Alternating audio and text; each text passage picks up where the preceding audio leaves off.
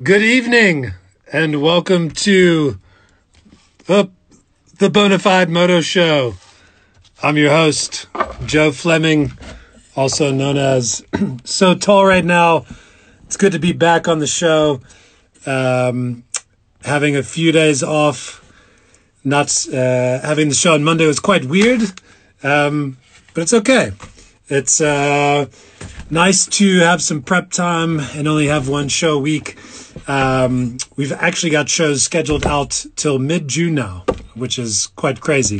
So thank you all for joining us. I don't know why I'm smiling so much. But anyway, we can still hear the Vuvuzelas playing at 7 p.m. here every night, which is a nice, it's a nice feeling. It's nice to hear it every once in a while. The show is made possible by our friends at Motul. If you didn't see the little video posted just before the show on my personal profile, and I think we also shared it on the Bonafide Moto Co., I've got this like office chair, and I guess I sit in it too much, and it's quite squeaky, and I've sprayed Q20 on it previously, but now it got some of the Motul Easy Lube, and I sprayed a little bit. Works just fine. So hopefully it won't squeak for another few weeks. So that's it's a good thing. So tonight we've got a special guest who is a fellow South African, Miknes Olivier. I believe it's Afrikaans name, so I may have messed up that last name. But him and his wife have been traveling around the world for about 10 years on their motorcycles. And I actually met him briefly at the DGR last year. He was a really funny guy. And our friend Matt, who was on the show a few weeks back, he met him on his around the world travels. And he said he's a really funny guy. And him and I had a few laughs earlier in the week. So I'm sure he's going to entertain us quite a lot. He is very knowledgeable with the world, with motorcycles, with gear. The blog and the webpage that they have is Peaky Overland. You can search his profile on our Instagram profile and find their website. They've got a lot of blog articles about various gear, galleries of where they've been.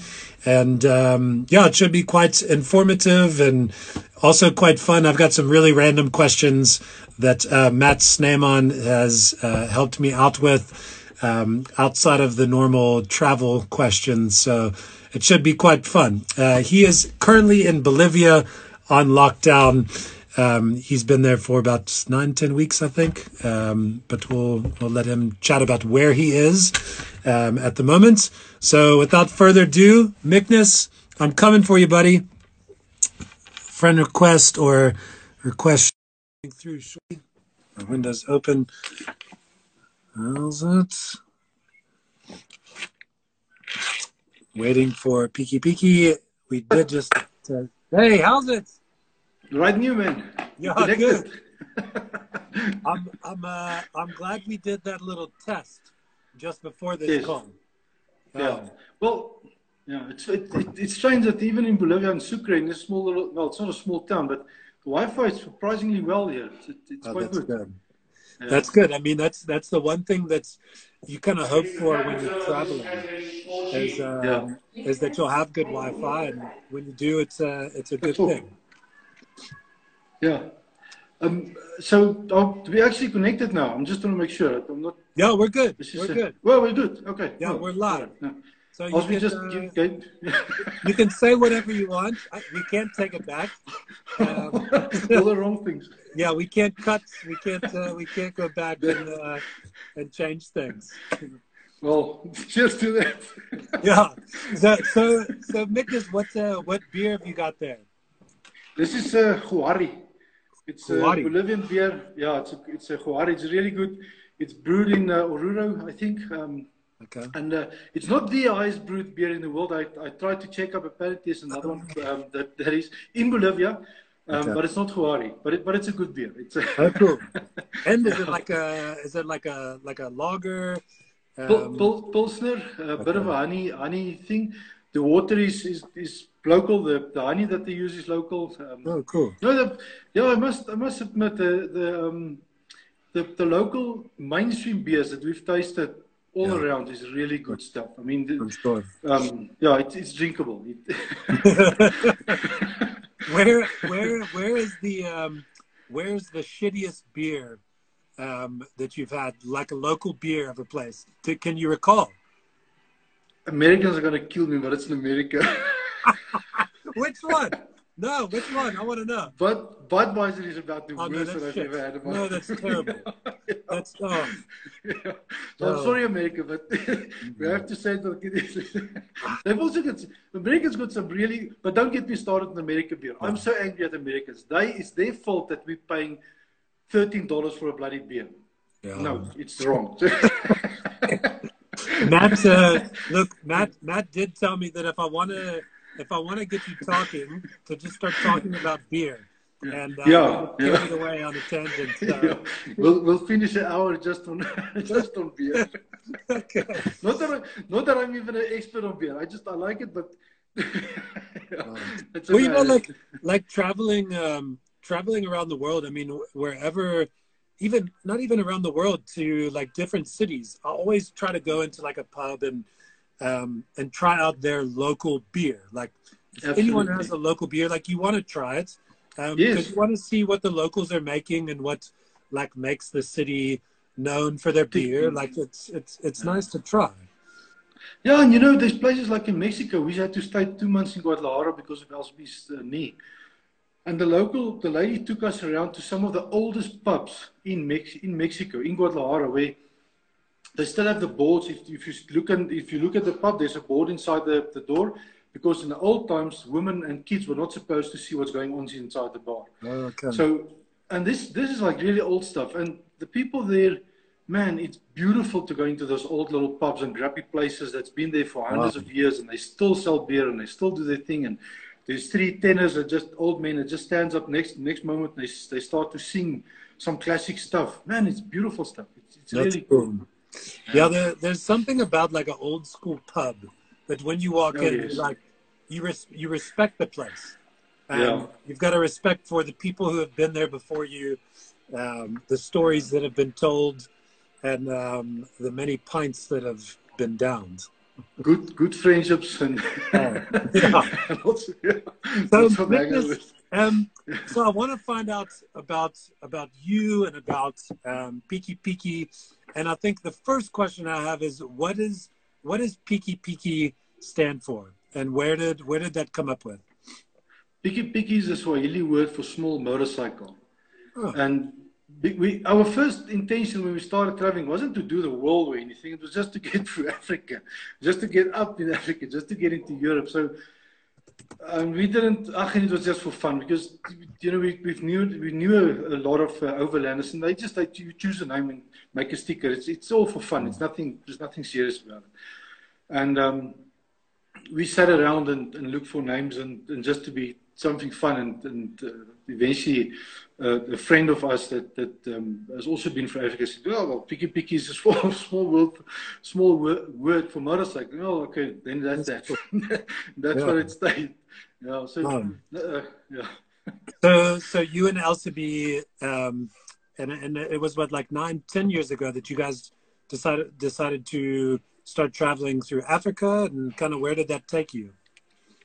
Well, the idea was just to get through Africa because, I mean, South Africa is sitting on the arse end of the world. I mean, where do you go? You go upwards. So, yeah. So, and because of Africa, so we wanted to do that, and it's the cheapest way of starting off. You get on your bike, you just start riding upwards. So, that's the idea, and the idea was to get into 6 months through Africa into Europe, and then park the bikes, and then decide whatever the hell we want to do after. That never happened because it was such a eye-opener that by the time we got into Ethiopia, the 6 months was gone. And so we parked the bikes and flew back home, and it was, well, you had to go back because the bikes was in Ethiopia. So the whole idea then started to grow here, but damn, this is nice. And being back home was bad, man. It's really, when you come back home after 6 months, like, yes, I don't want to be here. This is not fun. It's much nicer fun sitting drinking beer, some of the old guys somewhere in the mountains, and sitting back home working. And it just, everything that we did eventually started to plan out that we need to do that more than it was a good decision, I think. Yeah. In the end. So you guys had planned to go up through Africa for 6 months, and then what? You guys just took your time and enjoyed the days too much, and just decided to kind of take your time and see how far you could get. Yeah, you know, you get into a place and you don't want to spend 2 days there, and you see nothing, you do nothing, you run around, like in Lalibela, we were supposed to stay there, I think 3 days. Eventually we stayed 2 weeks.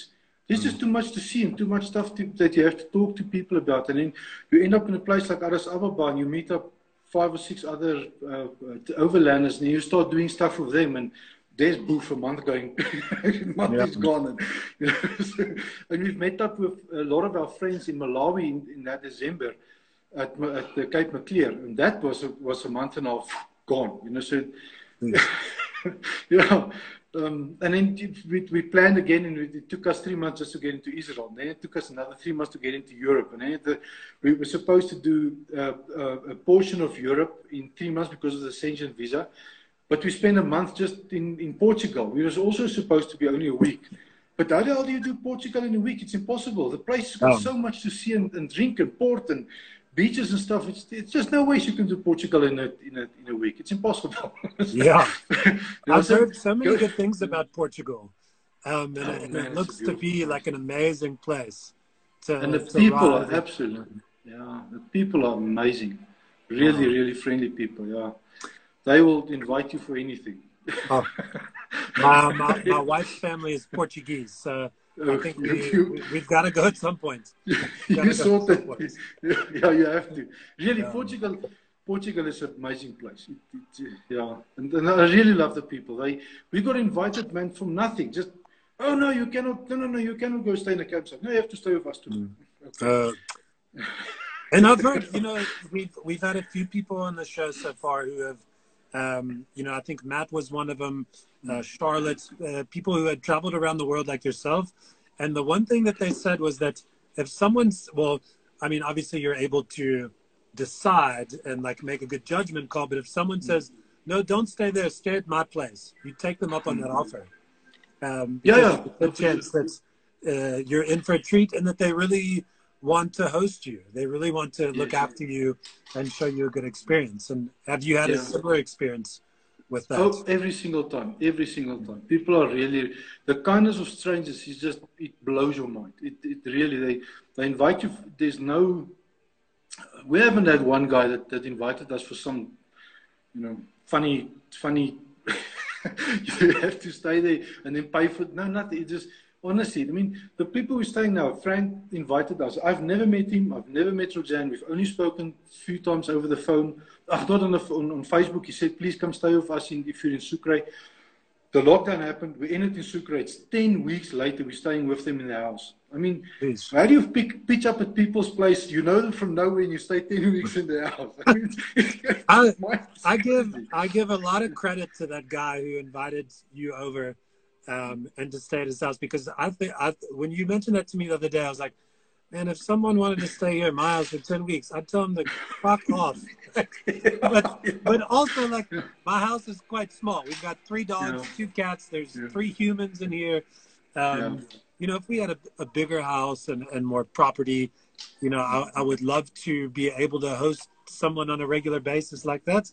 And it sounds like at least where you are, there was a kind person who is willing to open up their doors for you and let you stay for such a long time, because it could have been a tougher situation, like we spoke the other day, that you guys could have ended up finding a hostel to stay in for the 10 weeks.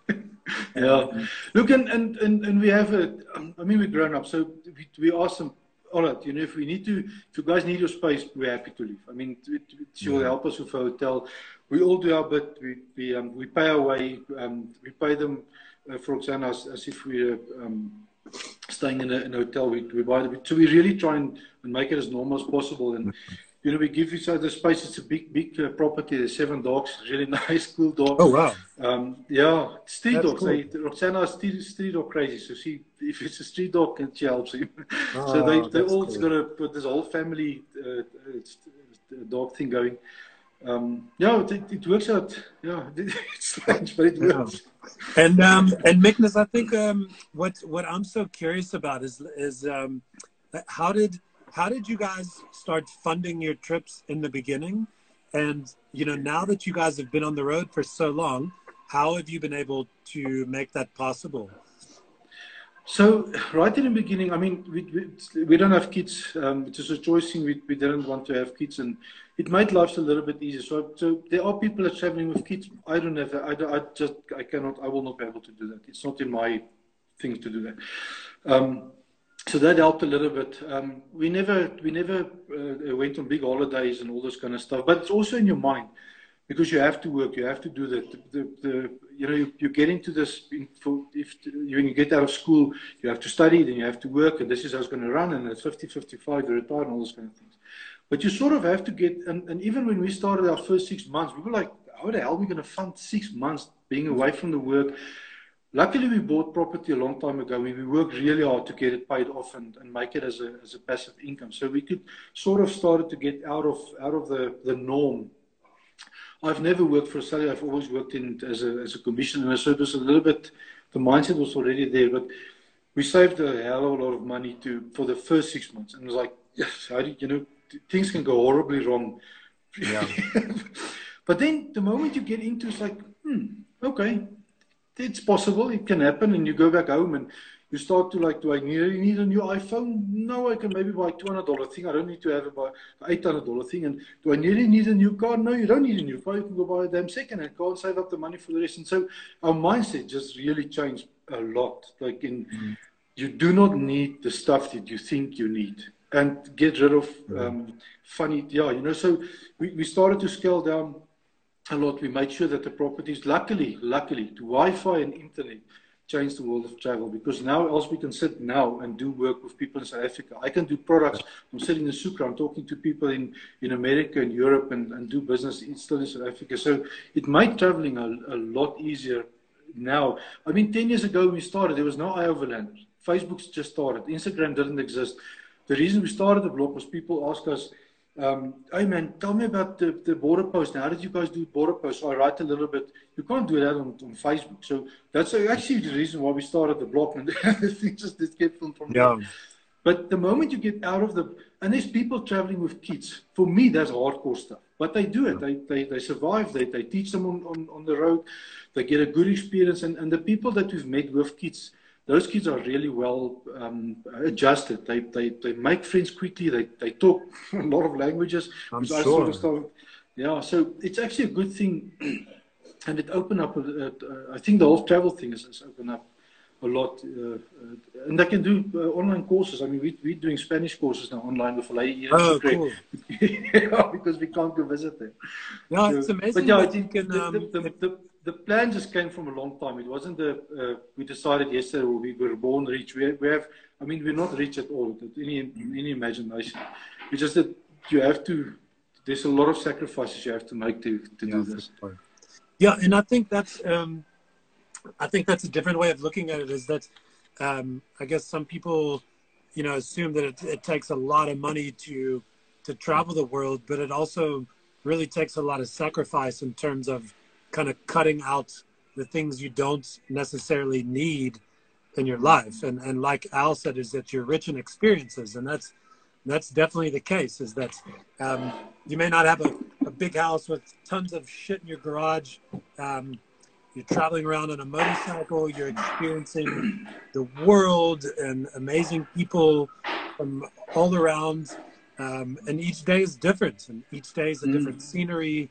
And in regards to scenery, I noticed actually when I was trying to get photos for the show, I looked closely in all the photos, and I think I found like 1 or 2 photos of you on Instagram, and the rest are of your wife. So that leads me to believe that you're the photographer, And you're a damn good photographer at that as well. I've got a face for radio. I don't have a face for TV or photos. Nice. Yeah. Oh. Yeah. And even the radio is bad.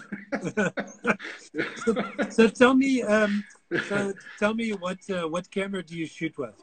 What sort of I see as well that you shoot while riding, and a lot of the photos I've seen, like you, I'm just so curious. Like, do you take your time to set up? Is there a lens that you have in particular that's always on the camera as your go-to? Tell me about sort of your camera setup. Currently, I'm using a Fuji X-T3. I've got 3 lenses with me: a 18-135, which is a go-to lens. Yeah. It's a really nice. It's weather sealed. It's a really nice overall usable travel lens. I won't use anything else for if I have to choose one lens. I've got a 10-24 for landscapes. Okay. I don't use that often because the damn thing is not weather sealed. So the moment you zoom in and out in a place like Lagunas, boof, there's dust in the damn thing. So I don't use that often. And I've got a 35 f2 prime for festivals, late night, all those kind of stuff. Because the 18-135 is not made for that kind of stuff. This one, I think that's the one. The 35. Beautiful lens. That's my go-to. That's the go-to one. Yeah, that's a beautiful lens, and it's sharp. It works. It's small, but it's at festivals. Man, that thing is just, and it's lightning quick to focus. It's a beautiful thing. Yeah. So the Fuji, the mirrorless, I love them. They're small enough in the hand. They give a good presence that you're not just a tourist point and shoot type of thing, but it's not a DSLR. I've seen guys at festivals with DSLRs. Man, good luck to them. I don't want to hold that stuff around. Yeah, and mirrorless hasn't been around that long, and you've been traveling for 9 years. So what were you shooting before the X-T4? I started off with Nikon P7000, which is the highest point and shoot, waterproof, professional little camera thing. It had a small little zoom. Beautiful thing. Raw footage, man, that thing is beautiful. But it started to get limitations because if you shoot one genre, let's say you do portraits, it's fine to have a camera with just that, and you can do that.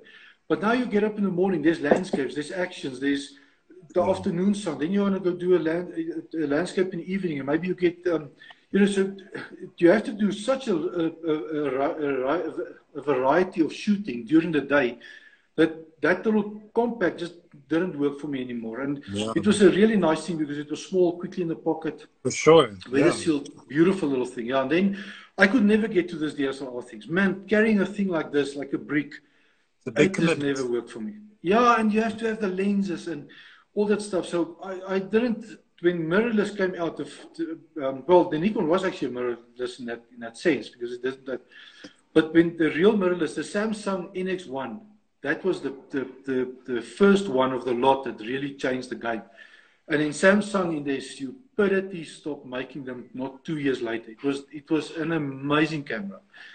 And I did some homework, and I've got friends with Fuji, and they're like, why Fuji? I said, I'm not a hipster. I don't buy Fuji. Get it out of your mind. I don't do that nonsense. And watch their photos, watch their stuff. And Fuji, for example, their warranties and the way they look after people, man, that's amazing. And for me, that counts more than the product. Because Canon and Nikon, for example, in South Africa, if you buy it in South Africa, don't think you're going to fix that outside of the place. It ain't going to happen. If you buy a Nikon or a Canon in America, you take it back home, it breaks, sorry, it's your problem. They will not fix a thing.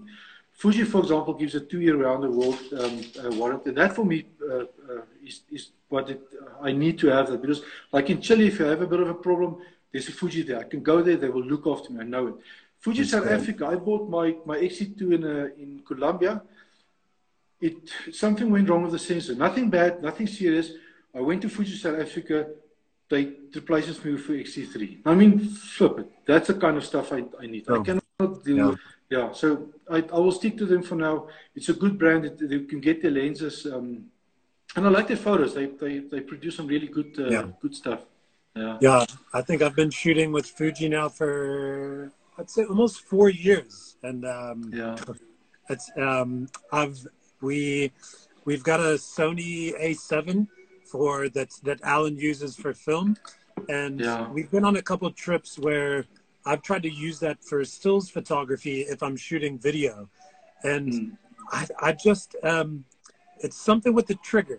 Like Mm. I know when I squeeze the trigger on the Fuji, when I'm gonna get that shot. I know exactly Yes. the moment. What's going I to know happen? everything. I can feel it.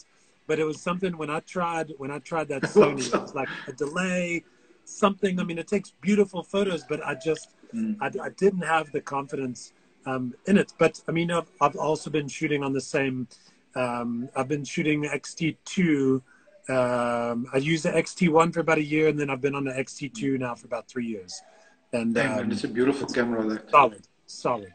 Yeah. It's Um, like bikes, you know. You can buy a new bike and you get all the fancy like the XC4s, but then there's the XC2 that it still works good. It still gives you bloody good photos. You know, I got no problems. no, No exactly. problems. I've actually begged Fuji if they can't sell me back the old one. They didn't want to do that. Yeah, my so this one I've got is a refurb. The Okay. one that I had previously was, man, it was banged up. It was scratched. It had been dropped from the motorcycle. It looked like hell, and I was like, please, can I just like keep it and like put it on my wall or something? Like it needed to be like a piece of art. Yeah. I mean, they take a beating, and I'm not. I'm very tough on cameras. I don't put it in a case. I don't have a lens cover for everything. I sling it around me when I'm riding. They get beat to hell, and I have no Well, it's problems. the same with me. I don't have fancy cases for the camera. It lives on my in my tank bag right in front of my balls. That's it. I have a little neoprene case that Elsby made for me that I use a hand strap and then I put it over my hand and I just keep it in my hand when we walk. I don't abuse it. I mean, I really look at as good as I can for it. But like when we were at the Dakar Rally, that camera was for 2 days in the dust, every day shooting constantly. And you So, must have seen what that thing looked like. And so it's pretty amazing what damage they can yeah. or abuse they can handle. Yeah. And Mickness, so you've been traveling for 10 years on the road. Um, how have you evolved as a rider from when you sort of began? Like, were you on like a GS when you guys started? Like, what have you learned kind of along the way to make you a better traveler, I guess? Well, first of all, you don't want fancy.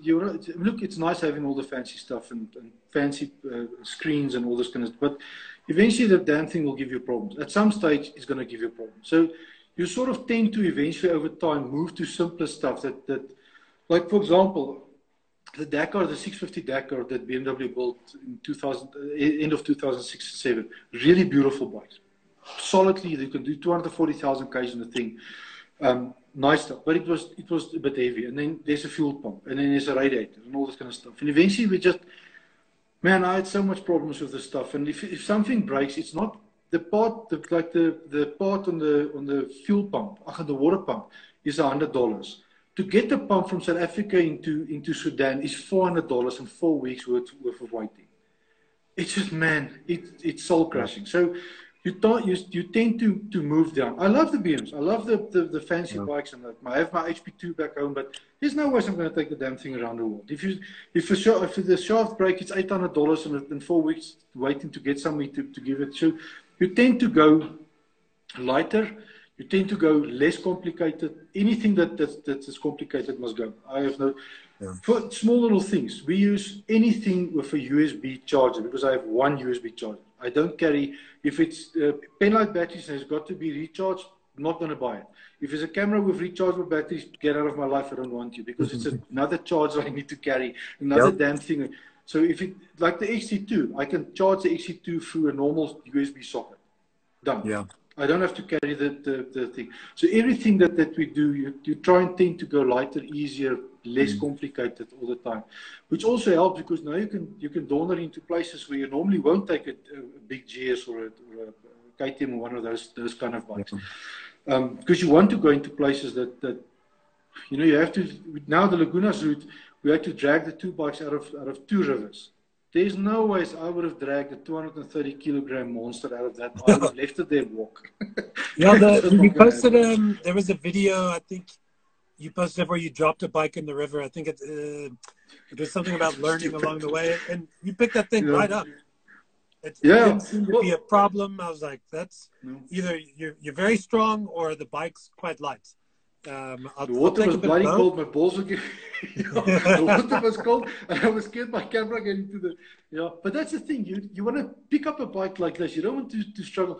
We've had places that you had to ride up into alleys to get to a door where the hostel. You park your bike inside the hostel because you can't leave it outside. Then we've got friends with 800 GSs. They first have to take all the luggage off. Then all four of us help them get this damn bike up into the thing, and then near donkey. No thanks. I don't have to do that. It's beautiful having them back. I mean, it's really nice doing the trips in South Africa or around South Africa. Or let's say you're in America or in Europe and you want to do the trips there with them. Beautiful. Use them for that, but no. Magnus, I'm curious of some of your stories from your travels. Is there a particular campfire story that you share with like new friends when you meet them? Is there like a couple stories that's like you really enjoy telling? Oh man, there's a lot. It depends on what you want to hear. Real bad stuff or real good stuff. I mean, you like it's kind of like non-censored on here, but I mean, do what you want type thing. Yeah. No, there's good stories and there's struggle stories. I don't tend to tell the really bad struggle stories because I don't want to make it sound like you're just Chuck Norris trying to do some stuff. So there's always some. So tell us a good one. Tell us a good one. Okay, a good one was in Sudan, for example. The Dakar broke. It's 50 degrees outside in Khartoum. We have to drive around because we were looking for something, and I was pillioning Elsevier, and the fuel pump, the water pump broke again. And it was this thing where I can go 2 kilometers, I have to switch the bike off, go 2 kilometers, switch the bike off, and eventually we ended up at a small restaurant. And there was a Sudanese guy, but I was just not in the mood anymore. I was like, man, today we leave these bikes and fly back. I'm sick of them now. And especially in Khartoum, it's 50 degrees. It's dry heat. It's just not, and there's no beer. You cannot drink in Saudi Arabia, in Sudan. So this guy's sitting there and he's like, let me help you guys. Let me help you. Let me take you back to the, so we sort of, and on our way back to the camp, he says, no, go to my house. You come eat with me. Man, I can't do that. Okay, we're following. Now we're following him, and it looks like this typical Iran movies where they went to go fetch Bin Laden out of a compound type thing. We're moving into this kind of thing. Yeah. I have issues with that. yeah. This is not good. So we're sitting there, we're going with him, and we're moving to this compound, and he takes us to the 3rd floor, and his wife comes out and his kids, and it's a greeting thing, but it's very, very nice. It's respectful and all this kind of things. Now we have to go to his other friend's compound. I'm like, dude, I need to get somehow to Wi-Fi at some stage, or not even Wi-Fi, because at that stage you can only buy the little SIM cards for the phones, and then you upload and. No, go to his friends. So we go to another friend of his compound, the same kind of thing. I swear it looks like this Bin Laden thing. Now we're going to fish from the river, and then, so now we're going into the basement. I said to Elsevier, you know that stories when your friends get back home in the news about the people, the stupid tourists that's got kidnapped and it's for ransom, and then they get killed and their bodies get dumped in the Nile? This tonight is that. this feels right. This just, something is not right here. The next moment, 3 other guys pitch up. all in white robes and the stuff, but they speak perfect English. And the one guy brings a guitar out and he starts, and I'm like, no, he's a musician in Sudan. Okay, and the other guy, he's got a big belly. He introduced himself that he's the cigarette or marketing manager of the cigarette company in Sudan. And the other guy was there. I can't remember what was he doing. And so we're sitting and they are chatting. So it eases up a little bit that, okay, it might not be that bad. But the evening is not over yet. So we'll check this stuff. Oh, the other guy was a professor or something. So he started chatting about religion. I said, oh, man, it's the last thing I want to chat about. But he says, no, I'm actually an atheist. Really? You're an atheist in Sudan? at university? Damn, that must be hardcore. And he tells us stories about really bad stuff. How, man, you cannot even mention the word atheist in Sudan type thing. And the guy with the cigarette factory, with the belly, I said to him, man, you guys eat well here. It's either that or you drink beer. No beer. 13 lashes if they catch you with a beer in Sudan. 13 lashes. Ain't gonna work here. He says, but I can get you some other stuff. Well, get what you want. So the one guy leaves, he comes back with 2 Coke bottles, empty, not empty, Coke, normal Coke bottles, but it's got white spirits in it. So he says, this is date wine. Really? So now he starts passing this date wine, but man, this is bad stuff. This is really, really bad. So I said, so we started chatting. I said, but you guys are not allowed to drink. No, but everybody drinks in Sudan. Oh, but you're getting lashes for it. Yes, but nobody knows about it. So it was a beautiful evening, and it eventually turned out that they're really nice guys, and they helped us back home, and they helped us into new places that we had to stay. But it's just that you get into a place where you feel, man, things can now really get seriously bad. And it was in hindsight, it was as bad as it was really, we weren't supposed to do that. We were still really noobs. We couldn't judge anything about people or anything. So it was a bad call from our side, but luckily it didn't turn out that bad. So yeah, but I've learned a few things. They actually still do drink in Sudan. Yeah. and there are other religions there. Where there's a will, there's a way. When there's a will, there's a way. If you ban booze, it's going to pop up somewhere again. Yeah, for but sure. Okay, and, so stuff like South America, I love the place because of that. The people are really easygoing. In Mexico, I went into rodeo rings where I just shot. People invite me into the ring while they were there. In Arequipa, I went into a rodeo ring in the ring while they were still there. Just don't kill yourself. So there's really nice stuff and nice stuff happening if you put yourself out there to go do for sure. the things. Yeah. And I think it kind of goes back to what we spoke about in the beginning of the show, is sort of taking time to enjoy a town, or like to stay somewhere longer than just a day or two, because then you're able to walk around the market, speak to the locals, ask them what's going on that evening, and really kind of feel the pulse of that city. Otherwise, if you don't have a lot of time to spend, you're only going to see just a few things and not really get the full-on experience. That is very true. And I mean, a lot of cities are really rubbish. I mean, surely, there's just no two ways about it. But you get beautiful cities and beautiful places that actually warrant.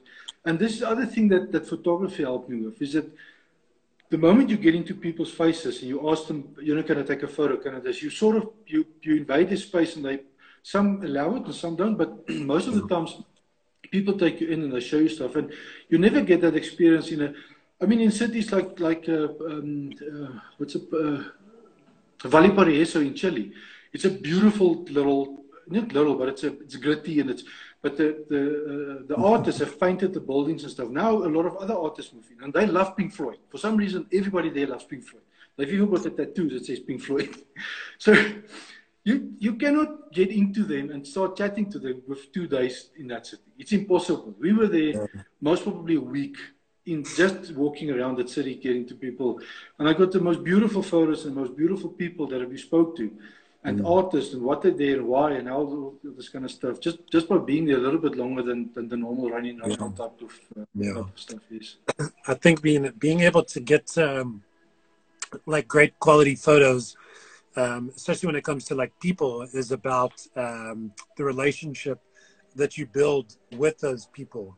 I think if you're able to kind of get someone on your side and get to know someone, they're able to show you a little bit more of them, of themselves even, and of that area that you want to look at, and they'll take you to the good spots as well.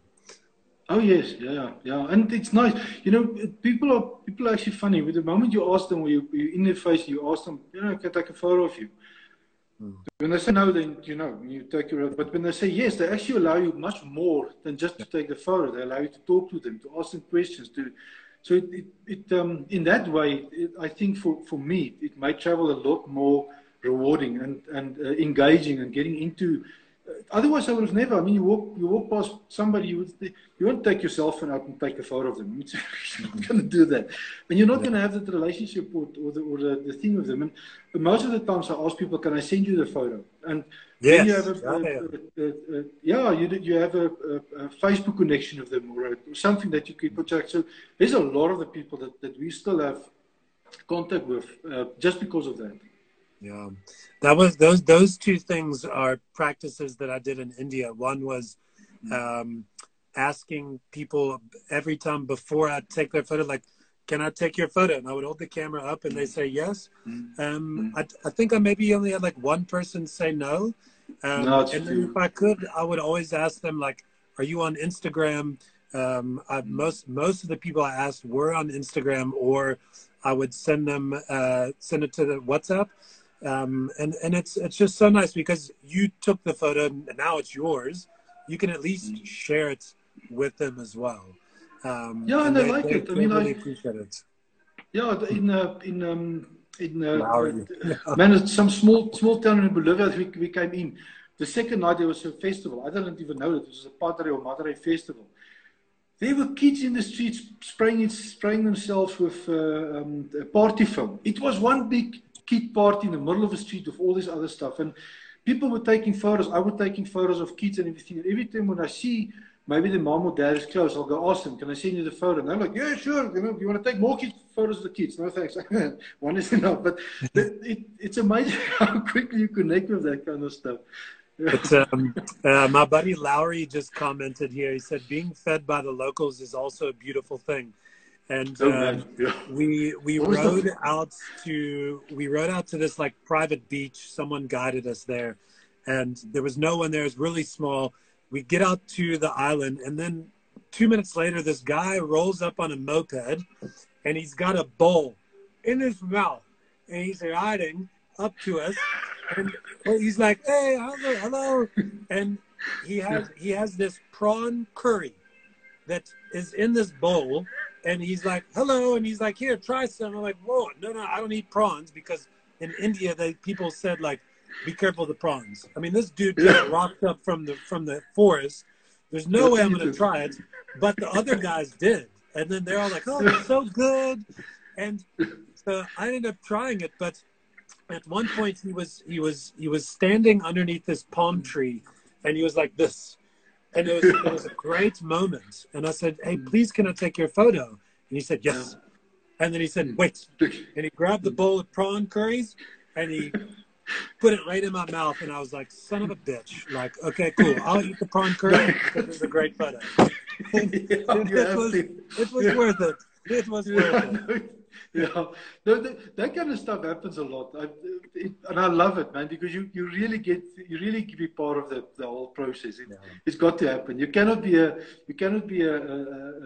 apart from the process of being in a country or travel or whatever the case. You've got to.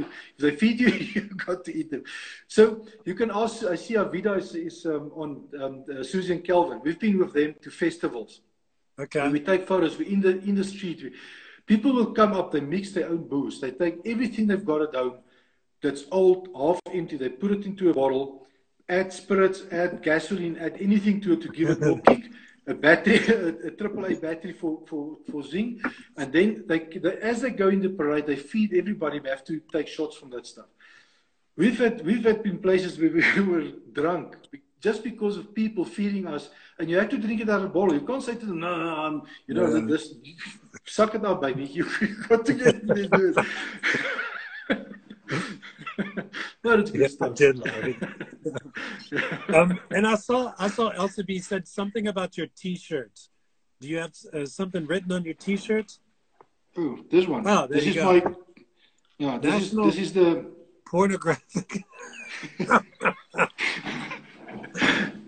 That's how I. That's my license. So Marina, a good friend of us, South Africa, she and her husband, they actually did photography for National Geographic. It's a big Okay. thing. So Yeah. I said to her, "Give me the damn National Geographic badge. I want to fake it and make a thing. It says I'm a what do you call it, a magazine photographer, because it's easy to get into Yeah. places like that." It's so So I thought, true. well, no, this is going to get me into trouble. I mean, sure, I'm sure National Geographic won't take likes on that nonsense. So I thought, I need to do something else. So I designed this T-shirt that says National Pornographic. So when you walk up to people, the first thing they do is like, "Oh, National Geographic photographer, no problem. I will pose for National Geographic." Which, but then they start seeing that it's not the same thing. So they start smiling. And actually what happens is that, man, it's good fun. The moment they start smiling, I start snapping. And you get some really good photos, and they come to me and they make jokes and all this kind of stuff. So this T-shirt's actually done a lot, and especially at festivals where you go to serious events. It sort of breaks the mood and break the stuff for people to take photos with this stuff. Yeah, So, I think yeah. humor and a smile can be exchanged as a form of bribery, and it Yes. basically means if you're not an asshole or don't be a dick, someone's willing to help you out. If Oh, they for see sure. that you're trying to, like if you're a nice guy, like people are willing to help. But if you're an asshole, no, sorry, No, you're don't out of come here it. with that T-shirt. Yeah, no, for sure. And that's the other thing is you get into places where I steal a lot of photos because I want to take photos of people like the way they are at that specific Yeah. moment. The moment you ask them for a photo, they face you. So I steal a lot of Yes. photos. But the moment I do that, I look up, I look in the eyes, I see if I can find contact, I smile, I show them the thumbs up, all these kind of things. You can immediately see if it's sort of okay of stuff. But if you smile and you always, you do it like this, I've had only good experiences. I've never had bad experiences with people. Yeah.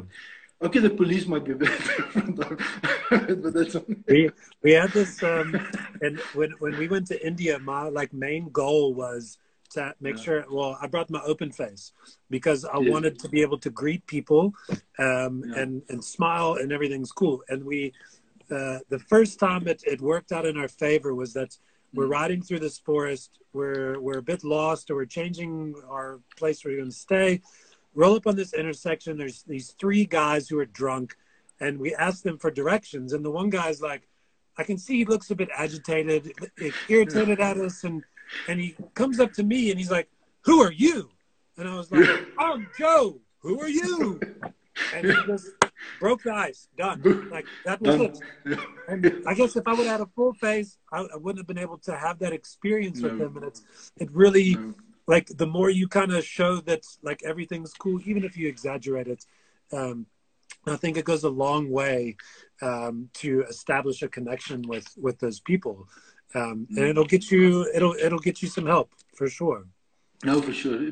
Getting angry and getting agitated is 99% of the time the wrong approach to take. And I've done that, and I've got my hiding for it. So, being nice most of the times it will work. And Miknas, is there a country or like a region that you guys have not been to that you want to go to? Oh, yeah, the rest of the world. I mean, we were supposed to go around the world. It takes us so damn slow. We're still in South America 4 years later. So, yes, the Balkans, Asia, that area, I really wanted to go do that. Still do that. Australia, still want to go see. South America has blown my mind. It is absolutely it is the people everywhere. There's gritty and there's good and there's bad and there's ups and there's mountains and there's seas, and it's really the only thing that South America doesn't have is African wildlife. Other than that, they've got everything. The squares, the people, the social ability about people. South America and even Central America, really, really nice. Canada, we haven't done Canada. I really know you want to go to Canada. Iceland, I've seen so many photos. Four-wheel nomad, Lisa and Jason, you must check his photos. Amazing stuff, and they were in Iceland. Oh man, yeah. No, there's so many stuff that we still need to go see. The world is a big place. Yeah, it is. And is there something that you've learned about yourself while being on the road for this long? Is it like, have you grown as an individual? Have you changed in some ways? Yeah, I think that for one, I got a lot more patience. I'm a very impatient person. I have to learn to live with that nonsense. But that you actually don't know nothing. You think you know something, you know nothing, and your curve starts all over again. But yes, and to that whatever you think is the norm, there's always other people with different norms than yours and different beliefs, and you have to man, it's difficult to. I'm struggling to get my mind around trying to understand your point of view, but you have to then understand other people, and because they think differently, and it's not that they are wrong or you're wrong. It's just that's the way it goes, So I had to. That was one thing that opened my mind about everything a lot more.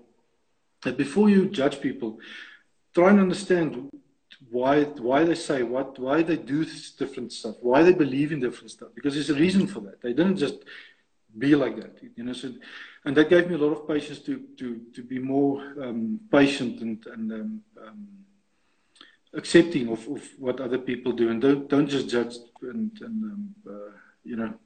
So yeah, I did learn a lot from myself, and the other fact is that you can actually do and deal with a lot more stuff than you think you can deal with. So whatever you think back home is you're dealing with stuff, you're not dealing with stuff. There's other people dealing with way worse stuff than what you think you're dealing with stuff. So, like I always, like the example I take from what you just said is like a bike breaking down. I remember in the beginning whenever something would go wrong with my bike, I thought it was the end of the world. Like that was the feeling that I got in my chest, in my neck, like everywhere. And I'm like, what am I going to do? Oh no. But the reality is that if you just stop, take a breath, and just kind of check the situation out, things will come right. It does happen for a reason. And you're never too far to get help. I mean, obviously there's you'll figure stuff out. Yeah, you will figure stuff out. Yeah. I mean, Vida's now and again. They must one day tell you about the stuff they had problems with bikes. I mean, Calvin's bike literally fell apart in Chile. He couldn't ride the thing. Literally, the whole frame, they had to fix that. So, I mean, it's stuff that you deal with suddenly that you never at home maybe do stuff like that. I'm not talking about death and all this kind of stuff. I talk about stuff in your day. So it is actually quite a learning curve. I would actually think that if people can, especially young people, go travel a year or two. You suddenly open your mind up to a lot more things that you would otherwise doing that. Yeah, I think travel makes it's made me a better person. Because I've been able to see other cultures and what it's like wherever I may have gone. I agree with you. I know a lot of people back home that they've never left their hometown. They don't travel, and it's a beautiful world. To go see, and you grow and you learn to appreciate those places, and you want to maybe go back there someday, and then you actually maybe want to go to another country nearby there, and you want to keep going. But I mean, I guess, to each their own. We're travelers. We want to travel and we want to see the world, and for other people, they may not. But hopefully soon after this, we can keep on traveling and hit the road again. Yeah, man, we've got one life. We live on a small rock in the middle of the universe, and I don't want to die one day and not say at least try my best to see and experience as much as that's currently on this rock. So, well said, Magnus. So we've got 2 minutes left, so I think it's a good point to kind of end. Yeah, the hour goes quick, eh? It goes quick. It amazes me. Like the first 15 minutes, sometimes I'm like, wow, this is good. You know, taking a while, and then next thing you know, I've got to cut it off. Gone. I've got another hour left of Spanish class. But here's a trick I can tell you guys. If you ever travel Spanish places, so what I've learned was this, and this is about the only thing I know in Spanish, to say no fumar español. What that means, I don't smoke Spanish. Now, the moment the police or somebody stops you, you just say, oh, no fumar español, no fumar español. So he's either going to think you're a moron or he's going to kill you. But either way, it will sort it out quite quick.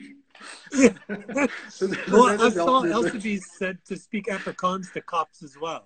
So that helps. If you can speak any other language, then so this is what we do. Some places, a lot of people are not inclined for English speaking. I don't know why. For some reason, they just don't like it. So the moment you speak Afrikaans or Dutch or any other language, like, oh, foreigners. Okay, not the same people that English people. Yeah. And it also helps. I've got no idea why. Oh, Magnus, hopefully I'll so we've got 1 minute and 20 seconds left. When are you coming back to South Africa? Do you know? I've got no idea.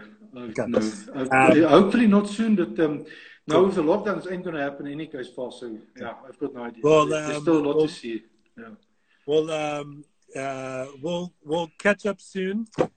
Thank you so much for being on the show, Magnus. I really appreciate it. It was great. Thanks for being here. Yeah, really nice. And to everyone else, thank you so much for joining us again. It's going to be weird. The next show will only be in 1 week's time. But next week, we've got a really great show as well.